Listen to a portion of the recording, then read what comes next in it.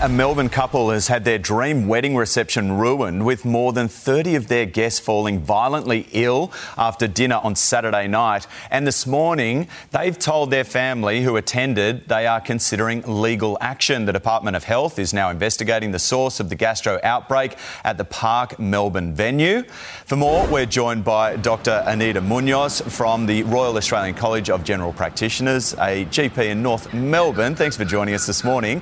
Well, there were reportedly 300 guests. About 10% of them fell ill at the wedding. Are you surprised by the scale of this outbreak?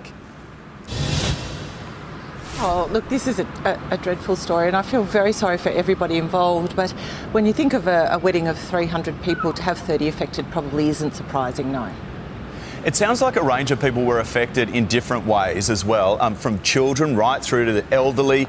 2 were hospitalised. Is that unusual? So I guess what's unusual is the fact that, at a wedding when, you're there to celebrate, and the last thing that you expect is that people are going to get sick.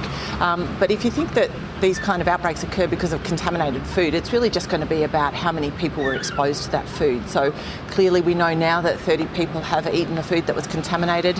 We don't yet know what was contaminated, and they don't yet know what bacteria is to blame. But it's really just going to be about the number of people that was served the food that had the bacteria in it. So it is a terrible story that so many people have gotten sick, but in terms of the volume of the catering that was involved, I suppose that's commensurate with how many people were invited to the event. Well, what's the process now? How do you deal with this? How do you investigate? Because it was on Saturday night. Do they go back and try and test the food, or does it all come down to the patients?